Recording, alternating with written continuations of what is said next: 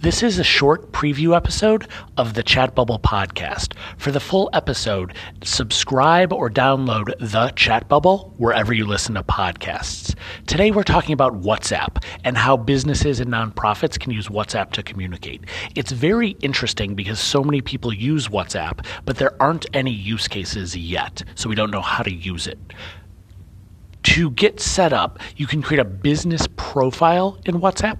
And then if you're a small business, you can use the WhatsApp business app to manually message people, have quick replies, and label people. If you're a big business and WhatsApp, I think they require you to do about 500,000 messages a month, then you can get access to the API and do automated conversations through WhatsApp.